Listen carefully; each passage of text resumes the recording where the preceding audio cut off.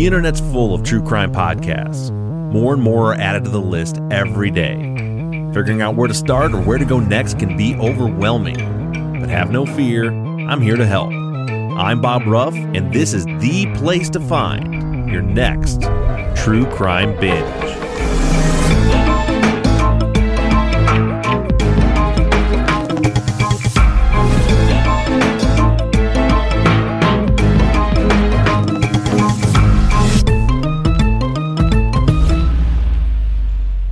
Jason, you've already hurt my feelings because as soon as we started, you said nice to meet you, and you've interviewed with me before, which makes that's true. We did, yeah. It makes me feel less than memorable.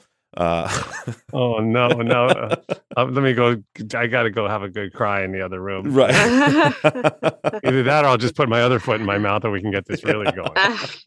I wanted so badly for you to be talking to Erica because you haven't met Erica before, and then you said, "Oh yeah, nice to meet you too, Erica."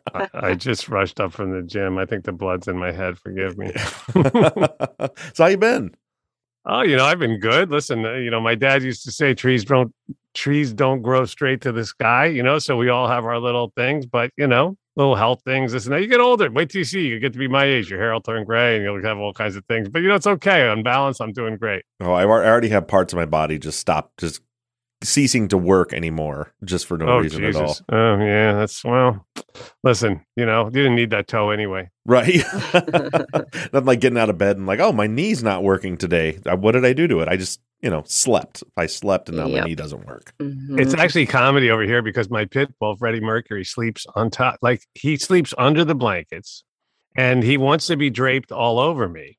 So I'm very happy with that arrangement because I live alone and I love cuddling with him. It's the best thing in the world. And so, but it does cause me to wake up with, aches and pains from sleeping on one spot while I'm in an awkward position because I have to put an arm. I have to put an arm somewhere.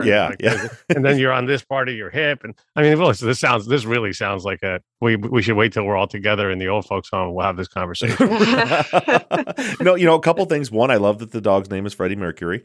That's amazing. And Thank you. Totally relate. I have a German short-haired pointer that sleeps in my wife, much to my wife's chagrin. Listen, she's the one that wants the dog on the bed.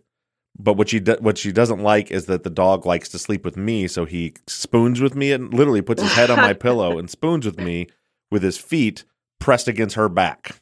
Mm-hmm. Yeah, that could be that could be a contentious arrangement there. We have other things to talk about, but I will say Freddie he's not interested in the pillow.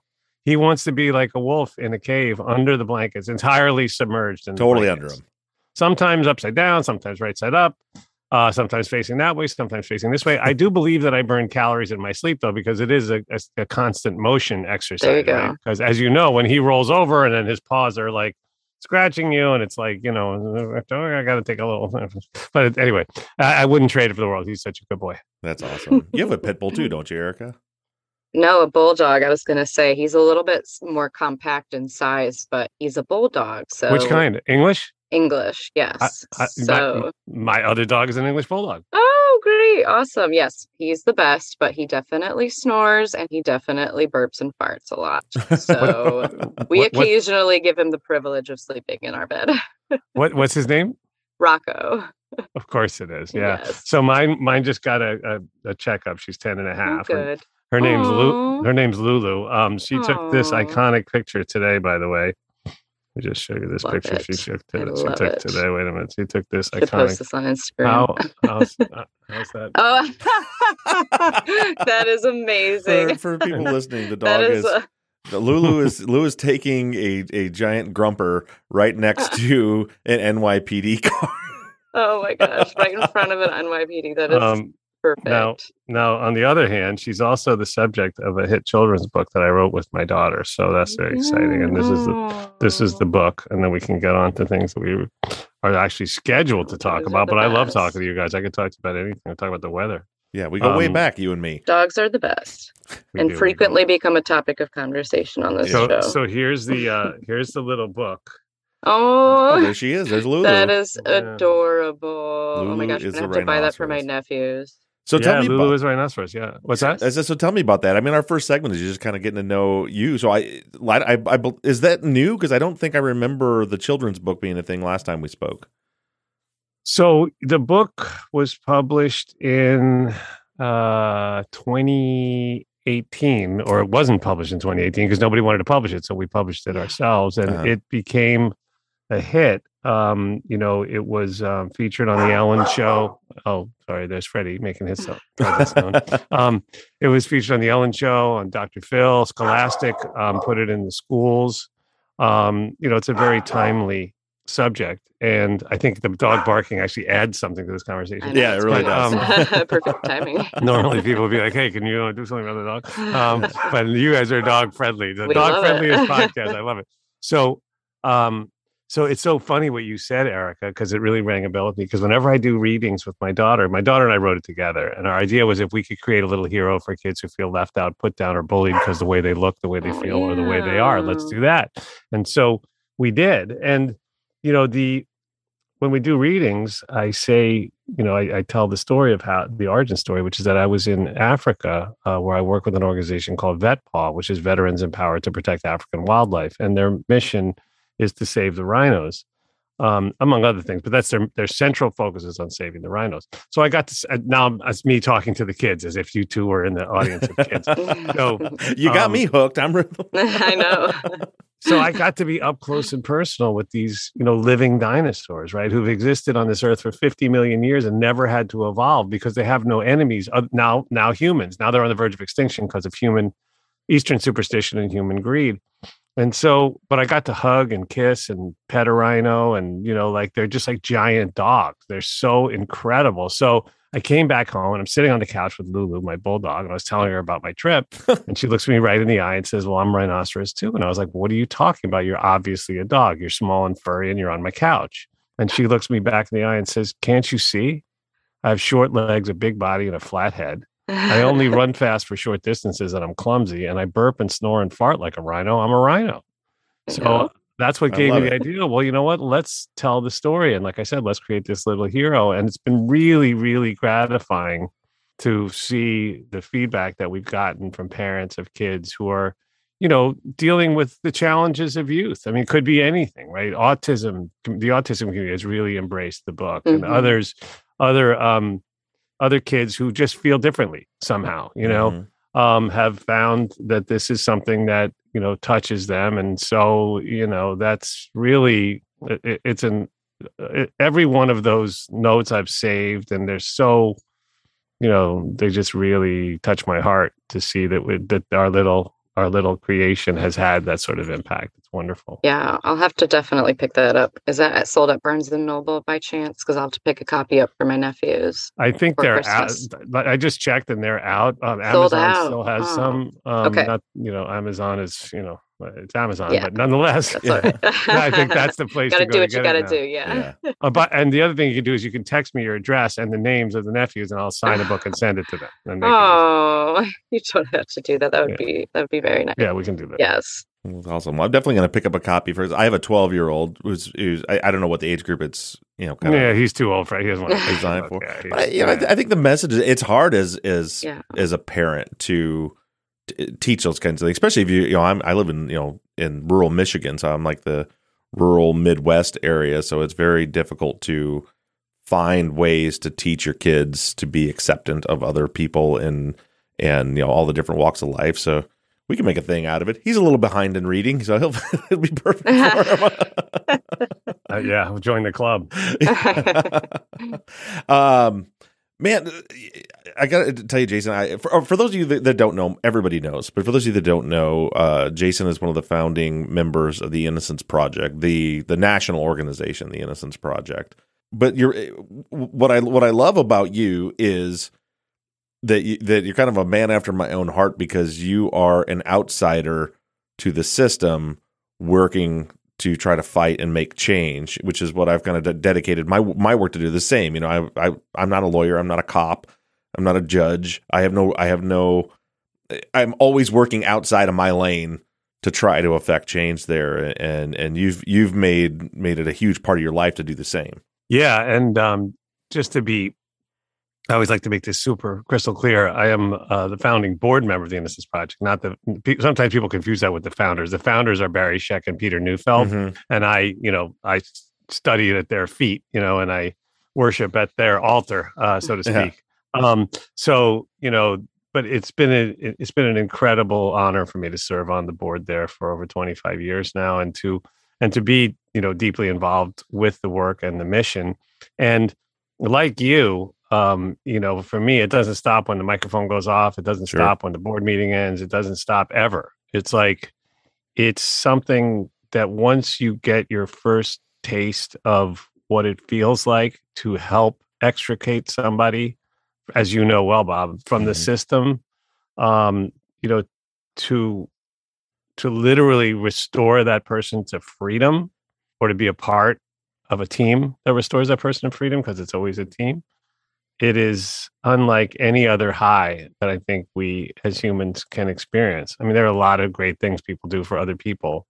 This one I'm especially addicted to or obsessed with, because if you don't do it, nobody else likely will, because the sheer number of wrongfully convicted people in prison in America is, by conservative estimates, around 100,000. That's 100,000 people that are right now, while you and I are sitting here having this chat, they're sitting in a cold steel, and concrete cage. Just call it what it is, right? And and I didn't mean to leave you out of that either, Erica. So the three of us are here just having this nice chat, drink some water, you can go in the other room if you want, go get a snack. We have freedom and we take it for granted. But for these people who didn't do anything wrong, that's not their reality. It may never be their reality unless someone is able to make enough noise to bring the attention that they need and deserve. And even then, the wheels turn slowly, as you know.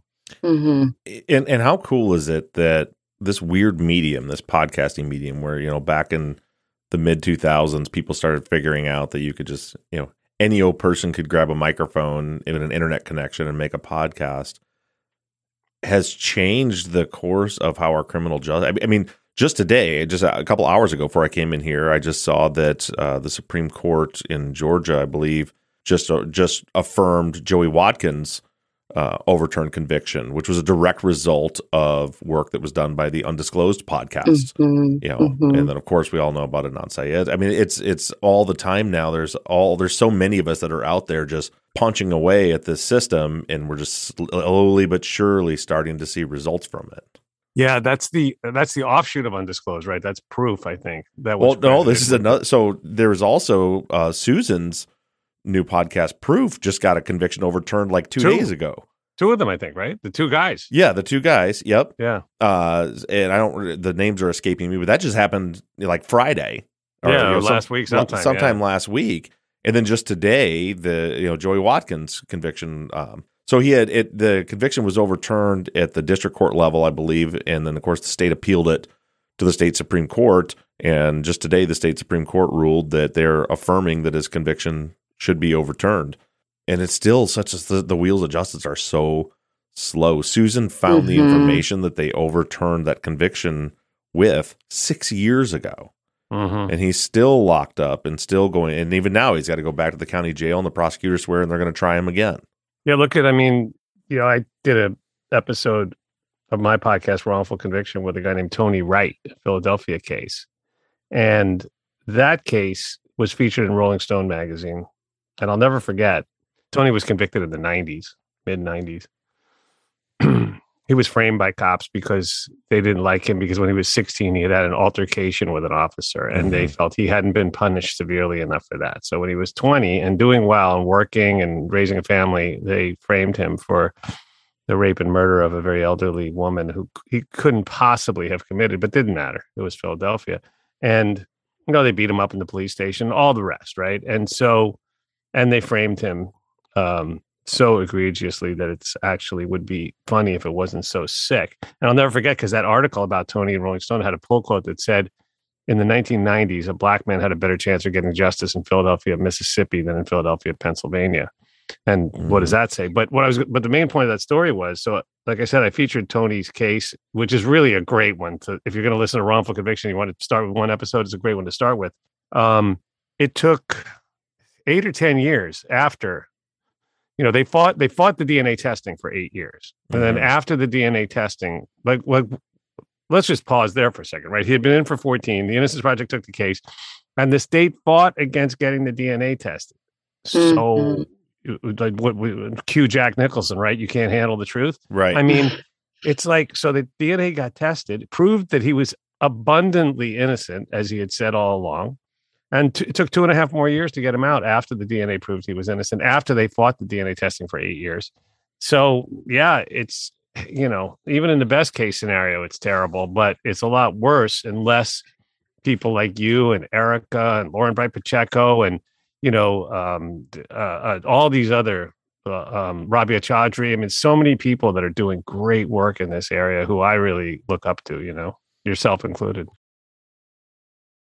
Yeah, it's so frustrating sometimes. And this new podcast, in case we're going to talk about here in a minute, it's just this. I was still like, to the minute I walked in here, was still binging. I'm in the middle of the last episode, and I was like, come on, trying to get which one? Bone Valley. Bone Valley, great, yeah. Oh my God. But yeah, so for I have a case where a guy was convicted. Our season 3 case on Truth and Justice. Guy was convicted on one sole piece of evidence. And that was his brother, 8 years after the fact, after giving statements otherwise, who was threatened by the police and told that his DNA was on the scene, said under oath that he witnessed his brother murder this woman. That's literally the only evidence there was in the case. He recanted recorded on my podcast, recanted and admitted he lied. That got sent to the conviction, the Innocence Project of Texas, the Conviction Integrity Unit in Dallas. And his name was Jesse Eldridge. They gave his brother polygraphs to make sure he was telling the truth. Everything checked out. That was 3 years ago. I don't know what's going on now. I just keep hearing the CIUs dragging their feet. But it's 3 years he's sitting in there when they've been sitting on the evidence that should have sent him home a long time ago. It's just such a slow process. Well, and you even have some cases where, like, or at least I feel like I've seen a lot of cases where they have some new evidence like DNA or something that's very, strong evidence that this person is innocent, and they still somehow try to twist it to say, no, they, maybe they had an accomplice, but no, they were still guilty of this crime despite the fact that there's a DNA evidence or something like that clearly showing somebody else was involved. It just, kind of mind-blowing the willingness that the state sometimes has to just blatantly ignore that and keep somebody in prison. Yeah, there was that horrible case in Chicago. Was it the Groveland 4? It's something 4. We have to look it up. But these 4 kids, young teenage boys, black kids, were convicted of raping and murdering a woman whose body was found in a field. And then when the DNA came back and proved that it was none of them, it was a single perpetrator, and it was a guy who was a serial offender, right? And the state said, well, okay, so you've proven that that's the guy whose DNA was, found sperm, the whole thing. So they were like, so our new theory is that these 4 kids raped and murdered her, but then left her in the field. And then this guy that just happens to be a necrophiliac who just happened to be walking through the field. And then sorry to be disgusting here, but it is what it is. Yeah. Right. Well, it's disgusting on a number of levels there. Yeah, yes, exactly. Thanks, Bob. But yeah, then this guy had sex with the corpse. That's actually what the theory was in Tony's case too. After that seems to be a thing that's like a go-to, like the sex with the corpse theory. It's like, Jesus Christ, what are we talking about? But yes, it's so frustrating how, like, I don't know what happens to a prosecutor that puts him in that place where they're just so. But you know what? I see it. We're going through some of the case I'm working on right now. I see it with the, because our show's all about crowdsourcing. So I interact with, it's not like I'm just reading comments. I'm interacting with people that are trying to help with the case, but there's also people that are always trying to fight against us that are just, people that have nothing better to do with their time, I guess. Trolls. Yeah.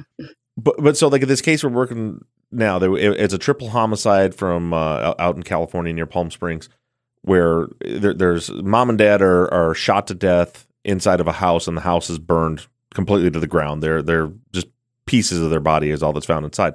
But the daughter, the 18-year-old daughter, is found outside in a wheelbarrow, lit on fire. And so the only place they have to find any evidence is on her.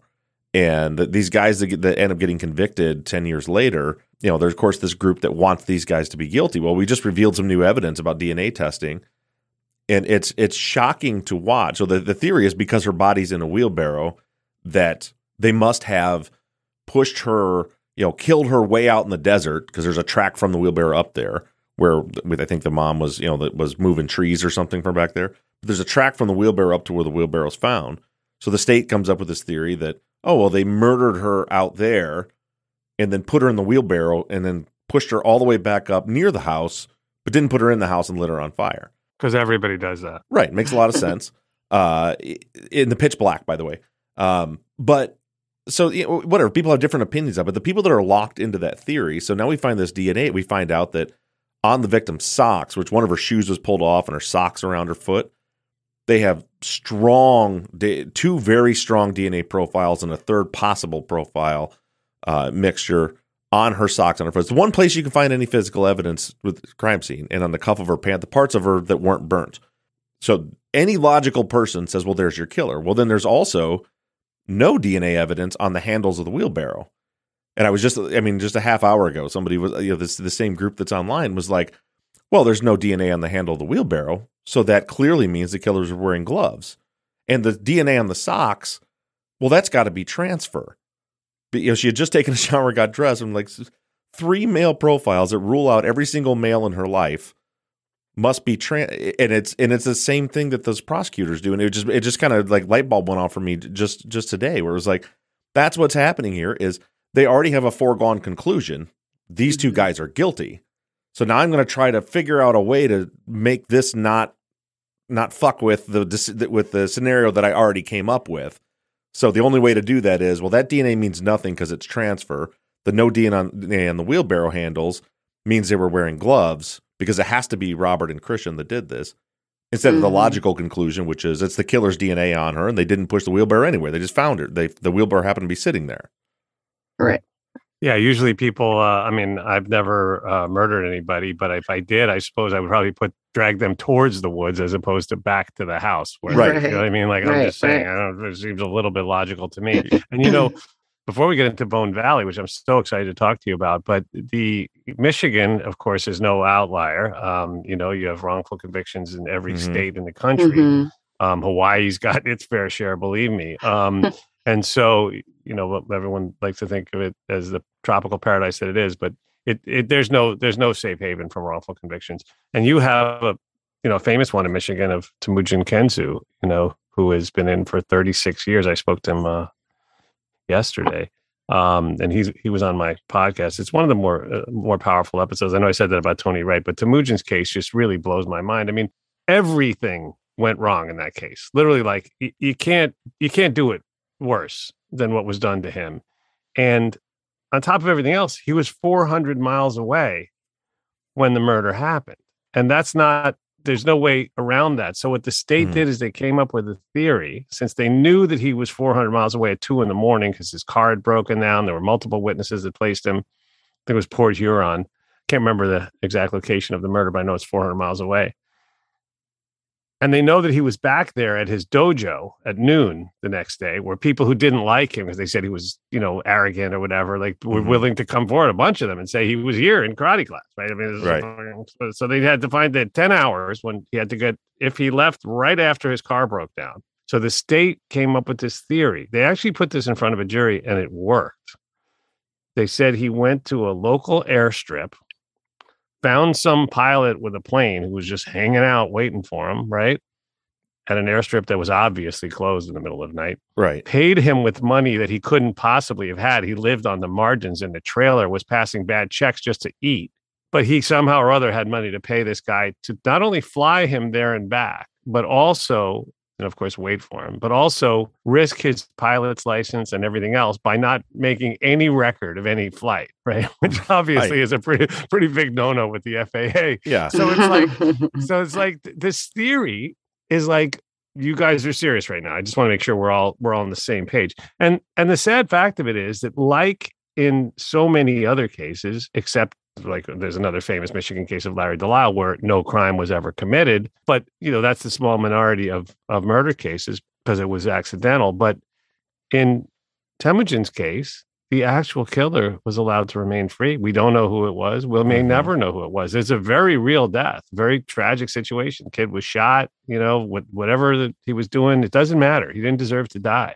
But the actual, when the authorities get this tunnel vision and they get this crazy combination of reverse incentives or perverse incentives, and like I said, tunnel vision and other things, and they just lose sight of all of that, including public safety, because at the end of the day, everyone should want the actual person to be brought to justice if it's a violent crime. So, but somehow or other, all of that is lost in this crazy zeal to just get, that they say, a body for a body, right? Yeah. And that's what I just keep coming back to in my mind. Like, I don't understand. What has to happen, and we don't have the answer to it, but it's like, what has to happen to a person to where they don't care about taking away someone's life and leaving a murderer on the street? Right. Like, how jaded do you have to get to that place in your life where that's okay? Where you'll fabric and somehow present in court, which I'd love to see how the hell they even managed to present that theory in court without any evidence of it actually happened. But I've seen it a million times. Where they come in their closing arguments. Well, this is what happened. I have zero evidence that this man got on a plane, but we're going to present that anyway. It could have happened. Yeah. So yeah, just like the guy could have stumbled across the body in the field and decided that he wanted to explore necrophilia as it's also a hobby, and even that wouldn't have justified the thing. It still never made any sense because they knew it was only one perpetrator. By the way, I was pulling up the little image of the book on my phone. I realized I have one sitting right here. There's the actual book, and Erica, this will be on its way to you if you send me the that is so the cute. information. I love it. Yeah, this one's yours. This is your copy. Oh, thank you. Also, really quick. Oh, yeah. So it's called. It's ahead, called. sorry. I forgot. I realize we're on the radio, so no one can see it, but it's called. Oh, yes. I want to put in a shameless plug. It's called Lulu is a Rhinoceros. Absolutely. And I think I hope people will really get something out of it. But anyway, really sorry, quick, Erica. No, you're fine. Really quick before we move on, you brought up the Temujin Kensu case. I hope I'm saying that right. I've never heard of this case before, and I've recently been binging Generation Y, just like old episodes, hadn't listened to them. They've been around for over 10 years, like 500, 600 episodes. I literally, just before we got on this interview, was listening to that episode about Temujin Kensu. Oh, good. So, really? Really weird coincidence. I got like chills on my spine when you said the name. So I just had to bring up that weird coincidence. That's awesome. Yeah. Well, my weird coincidence is that I was just listening to Bone Valley, which is a podcast that was produced by Lava for Good. That's what your company's called, right? Yep, Lava for Good. Yep, Lava for Good podcasts. This is because you guys do the wrongful conviction podcast, false confessions, and junk science. They're all kind of. I know you got Maggie Freeling on your team now, and you guys just recently formed this partnership with iHeartMedia.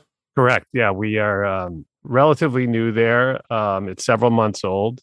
I had the awesome experience of bringing Will Pearson as the newly anointed. I think his title is president of the podcasting division. And I brought him up to Sing Sing to visit an innocent man up there named Paul Cortez, who has been featured on my show, Wrongful Conviction.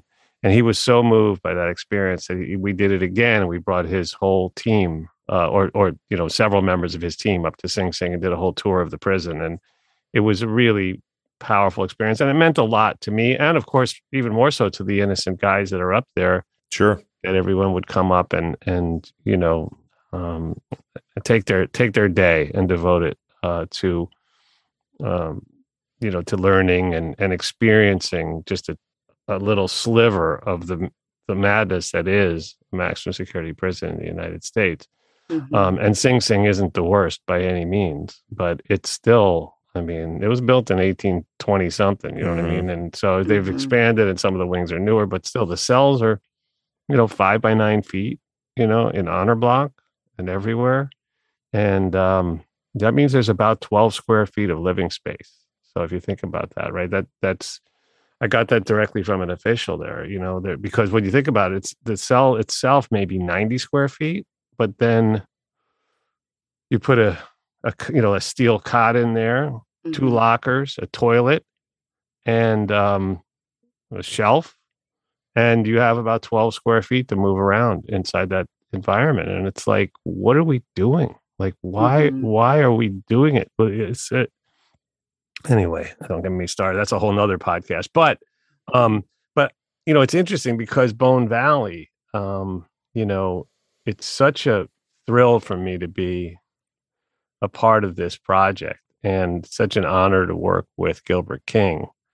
Gilbert contacted me and told me about this case and asked me if I'd like to do a podcast on it with him. And I was like, are you kidding me? I mean, Gilbert, many people, your listeners, are savvy listeners. So a lot of them will know that he won the Pulitzer Prize for the amazing book Devil in the Grove, which ended up resulting in the posthumous exoneration of the Groveland four black kids who were, another case with four black kids being wrongfully convicted of the rape of a white woman in Florida 70 years ago, and they were all executed, young teenage boys. So it's a very sad and disgusting drumbeat that we have in this country. So anyway, yeah, I'd like to say that it was my brilliant brainstorm, but it definitely wasn't. Gilbert did a deep dive into this case, as you know, because you've listened to 99% of it. Right, yeah. At the end when we're done. But the end is amazing. It's worth waiting for. And, and it starts with a bang. I would love it if you even want to play the first 60 seconds on your show. That would be amazing, because I think the first 60 seconds and you're like, oh my God, this is going to be a crazy ride right here. This is, yeah. It leads with the chorus. Like sometimes a great song leads with the chorus, like an old Beatles song. Then it leads with the chorus. Yeah, it's great. It had me hooked. I mean, so it was interesting. We had Janet Varney is on. She's our co-host on our Friday follow-ups on Truth and Justice, and she had told me, she's like, "Oh my God, you have to listen to Bone Valley. Like, this podcast is incredible. Check it out. It's an infuriating story." And so I started listening to it. And then Erica mentioned to me that, because we're having Gilbert on next week. Great. Yeah, so we had booked with Gilbert to have Gilbert come on. So I'm like, I got to keep listening to it. And there's like, now Jason's going to come on. I'm like, everybody that made this awesome podcast is coming on here. So I'm super excited to talk to you about it. So Gilbert brought the case to you. And it's so, I guess I'm trying to figure out how to kind of bifurcate this, but I think I'm going to let Gilbert talk about what that process was like for him. If you want to talk a little bit about this insane case, and it kind of leads right into the prosecutorial mental gymnastics they're willing to jump through to protect themselves. It certainly happens in this case. Yeah, I mean, I'm not going to give too much away here, but even if I tried to, I couldn't even begin to summarize the insanity, because every episode is like peeling open the layer of a sinister onion, because it's like, right. It's just, you just sit there and your jaw drops each a little more every time. You're like, this cannot be. It just can't be. Right. Like, when I watched Making a Murderer, I wanted to jump through the screen and strangle somebody when they were framing Brendan Dassey. Right. I literally was like, if I need that superpower, I need to be able to jump through the screen, shake somebody and go, stop. Just stop right now. This cannot go on for another second. But anyway, you'll have that same feeling, I expect, when you listen to Bone Valley. And in a nutshell, it's the case of the murder of Michelle Schofield, who was the wife of Leo Schofield, who was an aspiring rock star, very handsome young guy. Who I don't know what his musical talent was like back then, although you actually get to hear a little bit of it on the show, and he's actually a talented guy. He wrote the theme song, right? He wrote the theme song to the show, and it's really good. I mean, we wouldn't have used it if it wasn't. With all due respect. So yeah, but he. What do you know about music? Yeah, right. Oh yeah. My side hustle. So I have been in the music business my whole life. Most people won't know that, but I do meet people these days who are like, "Oh, you're in the music business?" I'm like, "Oh, yeah, for 43 years now." So anyway, so when Michelle, who was 18, didn't show up to pick Leo, who was 21 at the time, up from band practice. Everyone started becoming more and more concerned because that wasn't like her at all. They were very much in love. And then a search was mounted. Eventually, they found her car, and about a mile away, they found her body in a swampy area that was frequented by a lot of local kids when they would go there for, I don't know, it was sort of like a party spot, right? And then the investigation just got, I mean, it got so off track pretty quickly too. But ultimately, there was this prosecutor named John Aguero, the same guy who framed Nelson Serrano, who's on death row in Texas now, and in his mid 80s, and as innocent as could be. It's another one of those cases where Nelson was in Atlanta when the murder happened in Florida, but they found some way around that. Mm-hmm. So this guy was a notorious prosecutor. He's not around anymore, which probably citizens of Florida are a lot safer without this guy around. But he wore an electric tie clasp on his tie chair. Sorry, he wore an electric chair tie clasp. Mm-hmm. And start with this. He originally was going to charge Leo's father with the crime, right? And Leo's father was the one who found the body. And then he said he had a premonition from God that directed him to where the body was. Well, the body wasn't really hidden. Right. It was a place where you might well look, especially when they knew where the car was, but they made a big deal out of this. And so they started there and they were going to charge him. And then they were like, Leo, you could take the fall and then we'll let your dad off the hook. They were like horse trading, right? Yeah. And so Leo refused to take the fall because he had nothing to do with it. And, he wanted them to go find who killed his wife. That's what he wanted, which would seem to be a reasonable thing to ask. And I mean, I hope no one ever has to experience what Leo went through. But if they do, I hope someone goes out and actually mounts a real investigation. And the fact is, the actual killer was literally right under their noses. It was a guy who they had arrested recently for another murder in the area, but somehow or other he skated on those charges. And he lived right down the street pretty much. And he was a guy who had a very hyper-violent criminal record going back to when he was 11. And you'll learn in episode 5, which is called Bam Bam, that the way he was treated as a child, I shouldn't say treated, the way he was abused as a child is so horrific that it's a miracle he didn't kill 100 people, as far as I'm concerned. But in our podcast, Gilbert and his incredible co-host, Kelsey, they prove that this murder was committed by Jeremy Scott. And not only that this murder was committed by Jeremy Scott, but that he committed 3 other murders in the same area called Bone Valley around the same time, one of which he's in prison for life for now. And on our show, you will hear him confess for the first time in details that only he could know. Right. And you learn that his fingerprints were found in the car where she was murdered, but the state of Florida is like, yeah, there's nothing to see here. We're just going to keep it moving, keep Leo in there. And he's been in for, ironically, this almost the same amount of time as Temujin, who we're just talking about, 35 years. And on top of all that, and then I'll get off this Bone Valley soapbox, but he's the head of the church choir in prison. He's loved by the other incarcerated men and the guards. He's loved by his beautiful wife and his beautiful daughter, who he has raised from inside the walls as best as anyone possibly could. She's now 22. They adopted her as a baby. She was an unwanted child.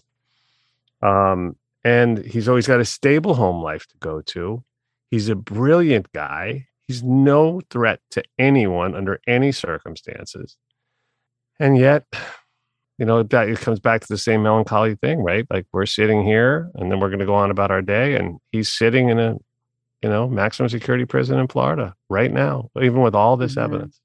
And one of the most frustrating, there's so much frustrating about this case. I mean, literally, I would just want to bang my head against the, especially working in this space. And it's like, God damn it. There's so many good people, Gilbert forging the way along with Leo's attorneys and stuff that are just trying to find the fucking truth. And you've got these prosecutors that are the parole hearing.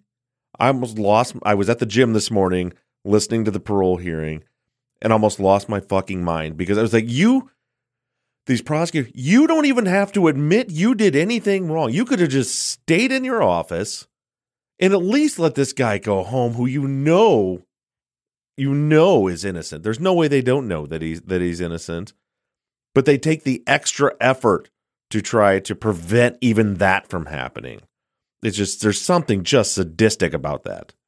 It's sadistic. Yeah, that's right. That's a good word for it. And, the good news is that you could call it, I mean, it's very little good news in this situation, but attention is being paid to this podcast and to this case, new attention from people in positions of power that we're hearing from directly and indirectly in Florida, in the state of Florida. Does that mean he's going to get out? Well, we certainly hope so. And we hope that he may get out as soon as March. If we're able to get a positive ruling by the parole board, if he's able to get a positive ruling from the parole board, which if anyone deserves, it's him. I mean, he has been such an incredible, inspiring force for good. He's got a handful of college degrees while he's been locked up. Yeah, and that's a handful more than I've got. And it's like, right. I mean, it's really remarkable. I mean, you can't do it better than he's done it under the most incredibly difficult is not even the right word. I'm struggling to find the right word for it. Situation that he's in. I mean, the poor guy went to prison when he was 21. He's now, in his mid 50s, so it's like he hasn't breathed a breath of fresh air in that long. And yet he aspires to inspire and he takes actions in his daily life inside those walls to help other people day in and day out. It's like we got the wrong people in prison in this country, not just the wrong people. I mean, in this case, the actual guy is in prison as well, but it's for a murder he committed after he should have been caught and tried and convicted for this murder. Right. Exactly. And again, this freaking case, Bob and Erica, this case came with instructions. Right. You could have organized a group of third graders and said, listen, kids, here's today's assignment. Here's this guy who lives down the road. We arrested him for murder a few months ago on another case. He skated on that somehow. He's got the rap sheet thing like this. He's also, I mean, and that's just the beginning. And they would have been like, maybe you should arrest the guy down the street. Right. I mean, that would it. I mean, and by the way, his fingerprints are on the car that she was abducted from. In the car. Yep. Yeah, in the car. Freaking car. Yep. That didn't come out till 17 years later because they didn't bother to look. Right, but it's exactly what you were saying. They had the print. They just didn't. Right. This is, I think this is before APHIS, but they like you said, maybe we should compare it to this guy. He lives right there. Like literally, if you just sat there and said, who's the nearest person to this scene that's ever been charged with a murder under somewhat similar circumstances, and you would have come up with his name. He would have been ding, ding, ding, ding, ding. Here's the guy. He lived less than a mile. Yeah. From where from where I think the car was found. It was a car or the body, but he's right in that area. I mean, that's nothing. He's down the freaking street. And yet they couldn't piece that together somehow, these geniuses. And ultimately they went and arrested Leo because they wanted to clear up the case, I guess. And it's the easiest thing is generally dependent either on the person who's closest to the other person or the person who finds the body. And then they mounted this incredible character assassination campaign against Leo. And I think ultimately the jury convicted him. I can't read minds even today, but I certainly can't read them 35 years ago. But I think they convicted him, not because they thought the evidence showed that he did it, but because they didn't like him. They heard all these people saying bad things about him. Yeah. Oh, yeah. They didn't like him. He had long hair. He's a rock star looking dude, like in a small town in Florida. Well, and he had that northeastern accent down in Florida because he was from, was it Massachusetts? Massachusetts. Yeah. So he had that New England accent that, was different. There was just, but I mean, I'm not going to listen, you people listening, go listen to this damn podcast this week. So next week when Gilbert comes on, we can spoil the shit out of all of it. So this is yours. This is your warning. But I can tell you that the prosecutors that are still fighting, because Jason already said it, the prosecutors are still fighting to keep Leo in prison, that fought to stop him from getting parole, already know, despite the stuff with the fingerprints and him living right there and the murders, but Jeremy also said that he did it. He confessed. He doesn't know Leo. He has he's confessed over and over again now that he did it and given incredible detail. And they still, that's the one thing, when we got Ed Yates out through a parole process based on innocence, the one thing, like, we were able to mount enough evidence that when it came time for his parole, and we I personally talked to the district attorneys that were, in that position for Smith County, Texas, and they said, we're not going to oppose his parole. They did, they just kind of took a neutral standpoint. They're like, normally we would oppose it. We're not going to go so far as to write a letter saying that he should be paroled, but we're just going to let the process play itself out. Because that was a great punt for them. And that's what blows me with this case. Because for Smith County, they're like, well, now he's out. So, like, that's good. He's home if he didn't do it. But we didn't have to say that he wasn't guilty, and we didn't have to have any part in that. And this one, hearing that prosecutor come in and argue with lies to try to keep him in when they knew the guy whose fingerprints were in the car had already confessed to the crime, it'll make your head explode. Yeah, I hope it does. I hope people get really activated around not just this case, but around, this cause.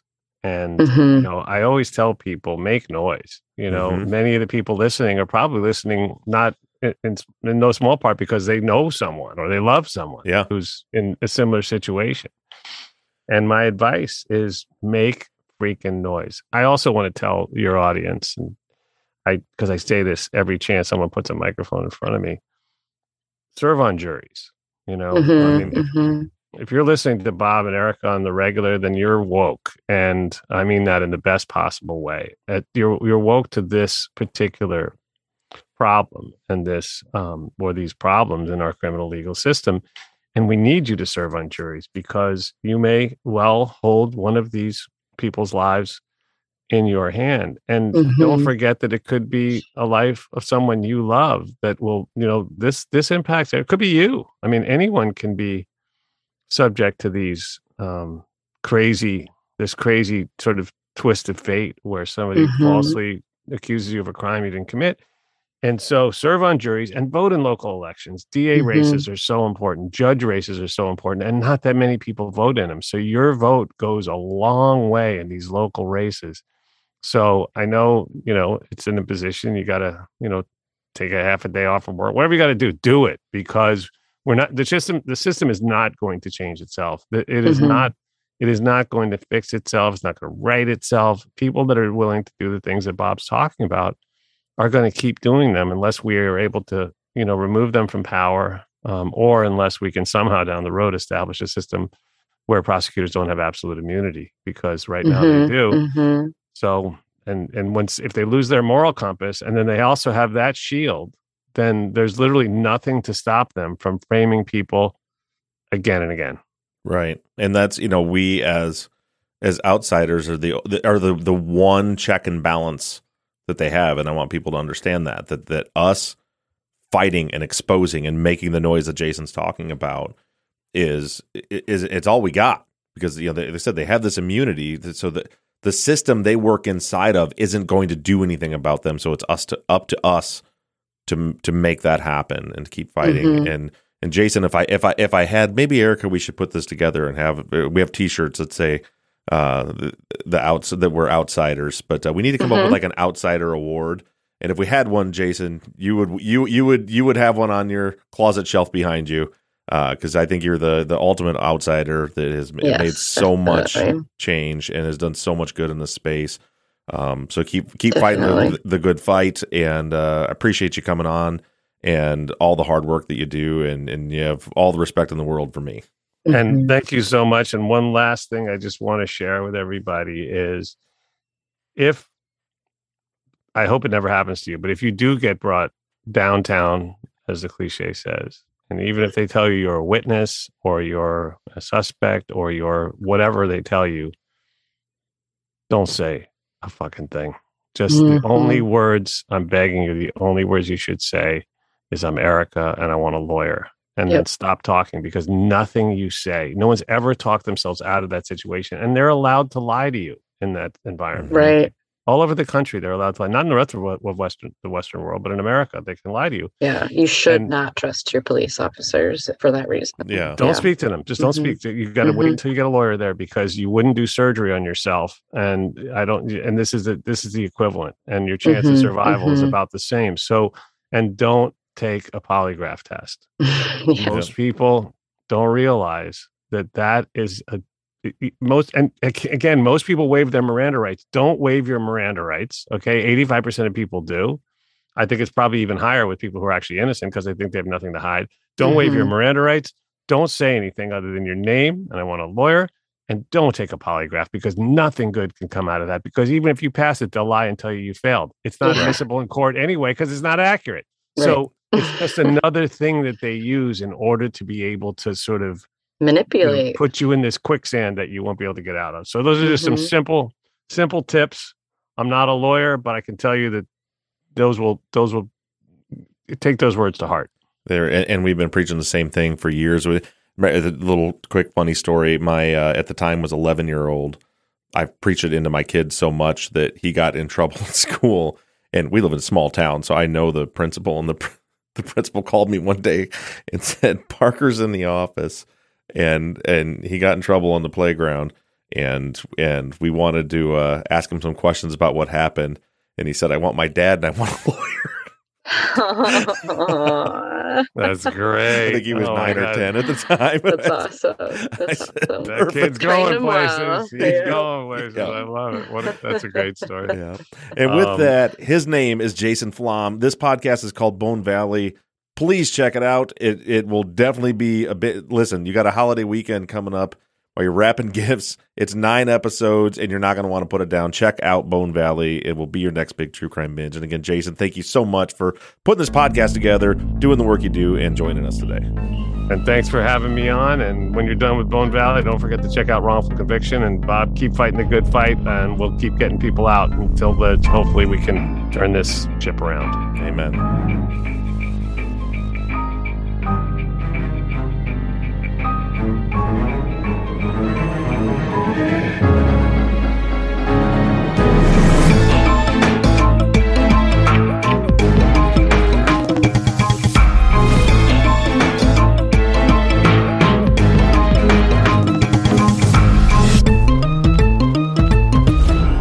True Crime Binge is an NBI Studios production and is distributed by Audioboom. Produced and edited by Kelly Behrens-Brink. Our production manager and co-host is Erica Cantor. Music and show artwork was created by Shane Yoder of PutThemInASong.com, and episode artwork is created by John Hayes. Our website, TrueCrimeBinge.com, was created by Katie Ross of CreatedInTandem.com. If you're a listener and would like to recommend a future guest or a podcaster that would like to request an interview, you can do so right on our website. And again, that web address is TrueCrimeBinge.com. If you're enjoying the show, please do me a huge favor and take a minute to rate and review us on iTunes or whatever platform you're using to listen. Make sure you give us a follow on social media. We can be found everywhere at True Crime Binge. And thank you so much for listening. And make sure you tune in next Wednesday morning for another podcaster, another case, and another True Crime Binge.